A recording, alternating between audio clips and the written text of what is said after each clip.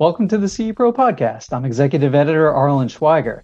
This week, we also want to wish every CE Pro out there a happy and safe Thanksgiving.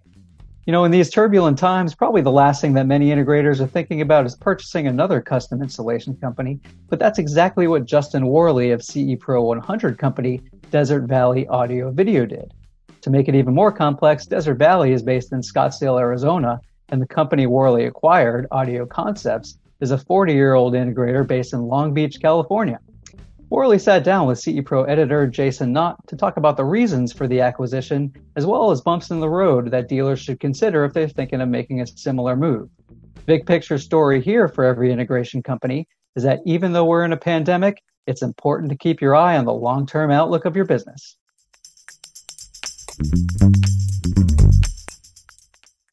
Okay, so Justin, tell me a little bit about Audio Concepts, the origins of the company and the state of the company. Sure. So Audio Concepts is new to us. We acquired Audio Concepts in March of last year, so 2019. That's after being in Arizona for the last 9 years with our company out there. And we kind of had just got to a point where I was ready for a new challenge. I feel like there's kind of a sweet spot within our industry of you don't really want to get too big because your margins can, especially in a certain market, your margins start to go down once you get a little too large. So, we're all looking for different ways to grow, sometimes going into different types of services. In this instance was more just crossing the state line and going out to California. So we picked up Audio Concepts from Steve Working. He's been in the industry, opened up Audio Concepts in 1975. And realistically, that's, one of the kind of fun stories along the way has been taking over a company that's been in business, for that many years. We did do it as a stock purchase, so we kind of went in and took over everything. And it was just things like, typically you can find the corporation articles on the California website, but this company's been in business so long that they were handwritten in a desk and somewhere in his office that he had to find. So it's a lot of things you don't really think about when you're buying a company that's been around this long. They were a hi-fi shop, mainly retail, that had just done what I think a lot of hi-fi retail shops have done in the last couple of years, which was starting to shift more into the custom side. Steve kind of saw a little bit of the writing on the wall that, the hi-fi might not be the only source of revenue to drive the business. So he, even, kind of getting close to retirement, he was already looking at how do I get into doing more systems, design, custom integration. And so he was kind of, into that a little bit, and I was able to come in and take what he started with. The techs were already trained. They were already Control4 Avant certified. So I was able to take that and then start looking for the right avenues to bring more business into the door. And so even with COVID, it's been a pretty successful year and a half of growth for that business. I noticed the website still seems really heavily focused on the audio side of the business with the high-performance audio stuff, Macintosh, Meridian, all that sort of stuff up there. Is that really still where you're trying to keep that niche at the luxury end of the audio side, or is that just kind of the foot in the door with the customer base and then you're going through control and security and all the other areas? What I realized is it really is two different clients. When I first took over, I was thinking my experience with the hi-fi client was our custom clients that were luxury clients that wanted to do large systems had a little bit of expendable income that they would put towards hi-fi if you told them about it. They weren't always necessarily looking for, $20,000 set of 2-channel speakers, but if you told them and you showed them and you let them listen, then they saw the value and they'd want to go that way. Steve really has a following of clients that only seek out hi-fi. They really don't care about home automation. They probably don't have the homes that would need it anyways. So it's been a little bit of a learning curve about two different types of clienteles that we can serve both of. The website itself, I didn't really want to lose what we did with Audio Concepts because it's a big part of the history.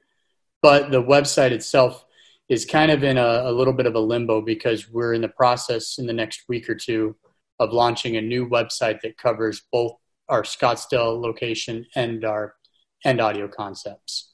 So I've been having to really work hard to try to figure out how I can have one website that covers both of these two companies, still shows both of the company names because they're not going to. I'm not going to change the names at least at this point of the two companies, and still tells a story about me, how I took over Audio Concepts, and what I've done to grow Desert Valley, and kind of puts all that into one spot. So you'll see that maybe in the next 2 or 3 weeks launch. And so it's challenging to have a website that covers all of these different markets between doing the actual electric contracting, the hi-fi, the retail. Out here in California, there is a market in some of these smaller homes for things like Nest and Ring and stuff like that.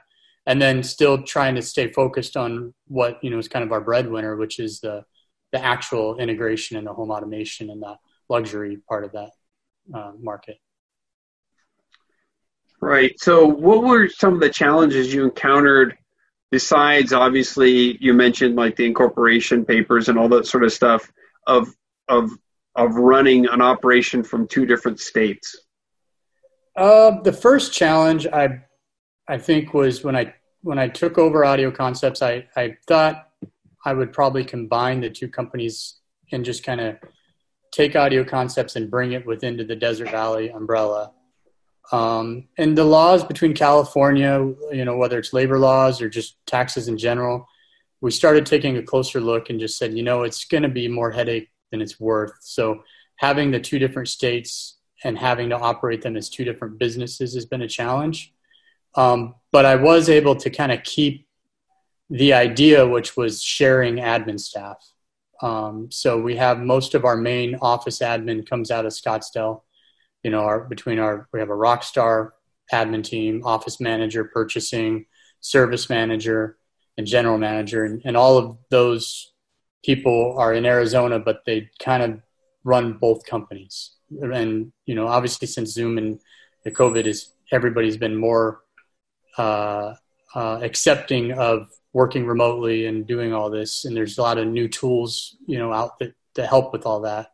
Is there anything that you learned from Audio Concepts that was enlightening to you for Desert Valley and or vice versa, where you came over and said, oh my God, I can't believe they're still doing this. We got to incorporate this either sales process or a tech or planning or scheduling process or something of that nature? The one thing that immediately comes to mind when you ask of what I learned from Audio Concepts and taking that over is to kind of to embrace a little bit more of the do-it-yourselfer product. Not so much, Steve, who I bought the company from, was kind of in wind-down mode, and he was a one-man operation. He did everything admin. He didn't have really an admin staff. So he wasn't really built for like a big company process. But what he did kind of show me is like, it's kind of okay to sell some Sonos here and there. It's okay to sell some Ring or Nest. Because it does lead to some of these bigger projects if you get your foot in the door with that. And I was pretty anti Sonos, Ring, Nest, and even having it in our showroom for display or anything at Desert Valley. And I've kind of fully embraced it, and you kind of see where it has a place and where it has the opportunity to help other parts of your business grow. Good. All right, let's talk about this electrical division. Was that something for the California operation, for Scottsdale, for both? I know California has real restrictive licensing elements on the electrical. Tell me why you did it and where it is. Yeah. I did get an electrical license here in California when I took over, but I'm not using it actively for any electrical yet. I have started working on lighting design in California, and I've specified and provided lighting fixtures to quite a few large projects, but I've found 2 or 3 electricians that I've teamed up with here so that I don't have to take over and grow a division right now, because there is a lot to it with California. There's different, I think Title 24, there's a lot of things to learn. Energy, once you get it down, it's just another thing you need to know, but I don't feel like I know enough to take that division on yet in California. In Arizona, it just seemed like a necessary step for growth. We started doing lighting design. We brought in a couple guys that have experience with lighting design and are able to do really good jobs, creating the CAD files for different lighting design systems. And we feel like a lot of the projects we were running into were starting to ask for tunable lighting solutions. And the electricians we were working with were either kind of fighting the idea because they didn't want to learn it, not able to do it even if they said they could. And it was like we could just see where having a little more control over that part of the project was going to make the end result for the client better. So it made sense. Hey, let's jump in and do this. 3 months into it, had me totally second guessing the idea. I would say you gotta have the right guy running that department, because us AV guys think electrical's easy, and it's not. I mean, we look at it, so it's 3 wires and blah, blah, blah, we think we can do it, no problem. We can't, there's so much involved, there's years and years and years of code that have been written on electrical. There's a lot of back and forth with if you're doing a large project, there's back and forth with the engineer and the architect during the design to make sure, loads are calculated and all of this. And that's never done right between the engineer. So then you need somebody that really knows what they're doing running your show. And so I kind of learned that the hard way at first, but I was able to kind of get a rock star that was just kind of tired of running his company and wanted to join the team and saw the vision to come on and take over for running our electrical division. And he came into some projects that we'd started, got them going in just the perfect direction, and we kind of finished with a bang on a couple really, really challenging projects on the electrical side. And so I just think that one message I really want to make sure people realize is don't just jump in without planning, and don't jump in just like any other business you're growing. Have the right people before you take on too much work. Make sure you have kind of a process and you have somebody you trust, because you're not going to learn it all. There's just too much to learn. You need somebody that knows what they're doing. So, was the decision driven primarily by the lighting fixture category, or was it for just moving wires for mounting TVs on the walls, or was it, hey, you envisioned a separate standalone electrical service division in your company? It was really driven by, I feel like, turning our company into a one-stop shop for everything that's technology under the roof.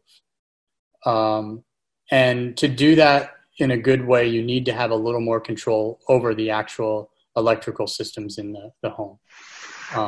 I think you can design and engineer, but that usually gets thrown out the window the first walkthrough with the client if you're not the one in charge of that walkthrough.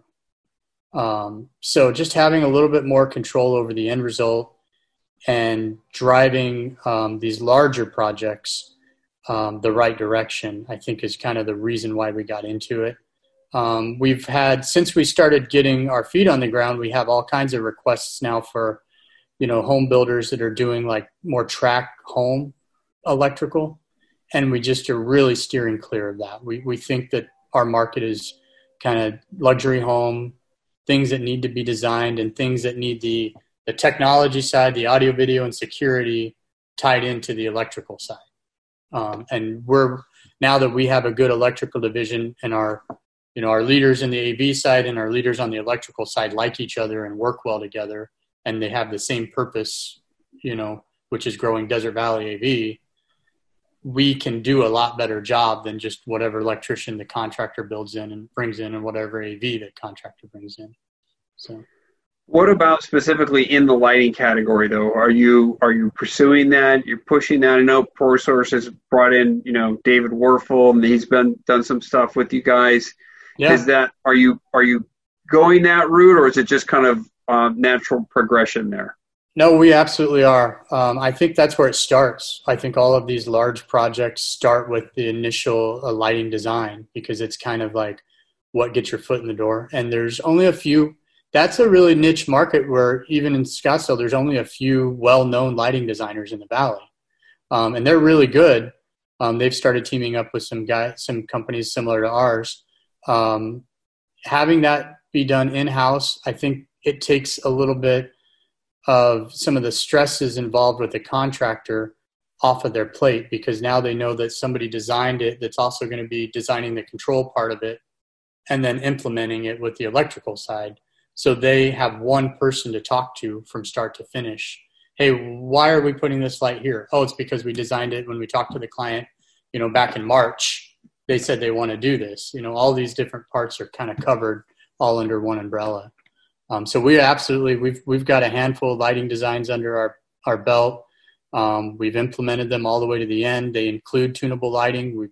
We've shown clients, we've turned the keys over to clients that have tunable lighting where they can actually change the color temperature throughout the day or have it set to follow the circadian rhythm or help with their circadian rhythm. And it's really a good thing. And I don't think there's very many people that have been able to get their feet on the ground with it. The idea is there, but it's hard to implement because there's a lot of pieces you have to put together to make it work. Plus, you've eliminated that incompatibility problem where, the electrician, why did you pick those cans? Well, they were on sale. The guy at the electrical distributor walked around and said, I got a box of these for on sale. You want them? Sure, I'll take them. And then find out that they don't jibe with the controls or not dimmable or whatever the case may be. You've kind of eliminated a lot of that. You eliminate some of that incompatibility as well as getting on the job earlier. Absolutely. And we have motivation as a company to bring in products and test them, early on, where I think if you have too many hands in the pot, nobody really wants to take that responsibility and stand up and say, I'll be the responsible one to say all these things work together. And even though I'm only providing the control system, we bring it all in. The last project we just completed, we finished the project about a month ago, but designing started well over a year and a half ago. And before we even sent the lighting design out, we had we actually used USAI fixtures on that one. We had the fixtures, the control modules, and everything in our showroom tested, working, and showed them to the client before there was even a full finished approved set of plans with the city. So that's something I think when you're doing all of these different things, we have motivation now to actually be the people that take the responsibility and test it and show the client up front how it works. You mentioned USAI. What is that the brand you're primarily using, or what other brands are you using? We're doing Lutron. We're kind of keeping our eye on what they're doing with the tunable. We use Colorbeam. The project we just finished was kind of a mix of USAI and Colorbeam, and it was surprising how well those two work together. As an end user, you cannot tell that the lights change throughout the day. You can't tell that there's two different systems controlling the lighting, or two different lighting systems there. So we kind of just look at what the needs are and the budget. Obviously, USAI is kind of a higher budget solution. But in that particular instance, we had a designer that didn't want any can lights in the ceiling. And so we had to try to basically make rooms work with minimal amount of can lights, and they have some pretty good solutions for that, without going crazy.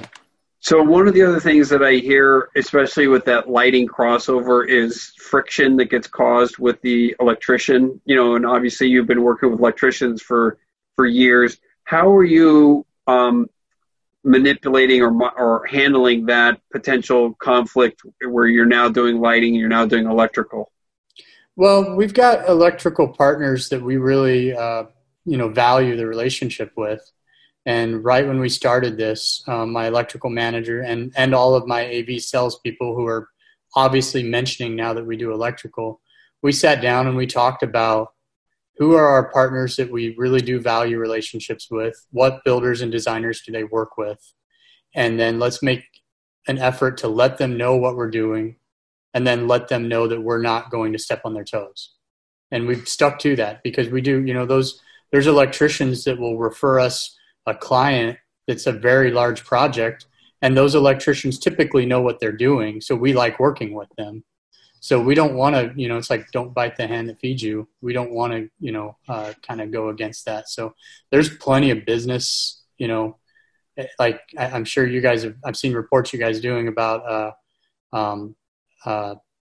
how busy we are now that COVID's starting to kind of let up, and how it's almost reinvented our market because so many people are in their homes so much more. So there's plenty of business for everybody out there. We don't need to get greedy. We just want to kind of put out there what we can do, what we do well, and then put it out to the people that are really struggling to find somebody that can do that job. All right. A couple of last questions. What keeps you up at night? This year it's been a number of things. It's every night something new. Yeah, honestly, to the point where it's almost got to where nothing really has kept me up. Like, there's no new surprises, I think, that can come our way after the year we've gone through. I just, you look at everything we've accomplished through a really rough time, through a rough year. The timing for me personally, you take over a new business, you're just getting your feet on the ground, and then things kind of feel like they're going to stop in their tracks. But they, obviously they didn't really for our industry. You just kind of feel like, all right, we made it through all this. We're going to be okay. I still think about management. That's management and business development are always two things that I guess are ingrained in me. Growing a company, when we started in 2011, we had 0 employees. And to grow a company from that to now, we had one point, I think before COVID, I had over 30 employees in Arizona, and we had, I think, getting close to 10 here in California. So there's always management issues that you just, I don't want to call them issues, but there's always tasks to handle as a manager. And then I'm pretty focused on business development because I think that's how business grows. So those are two things that I'm always thinking about. How can we keep our people buying in? How can we grow a company in a way that we can provide a better place for our employees to work and be proud of, and all of that kind of stuff. Those are the things that I do think about. So I think if you stay focused on those, the rest kind of follows.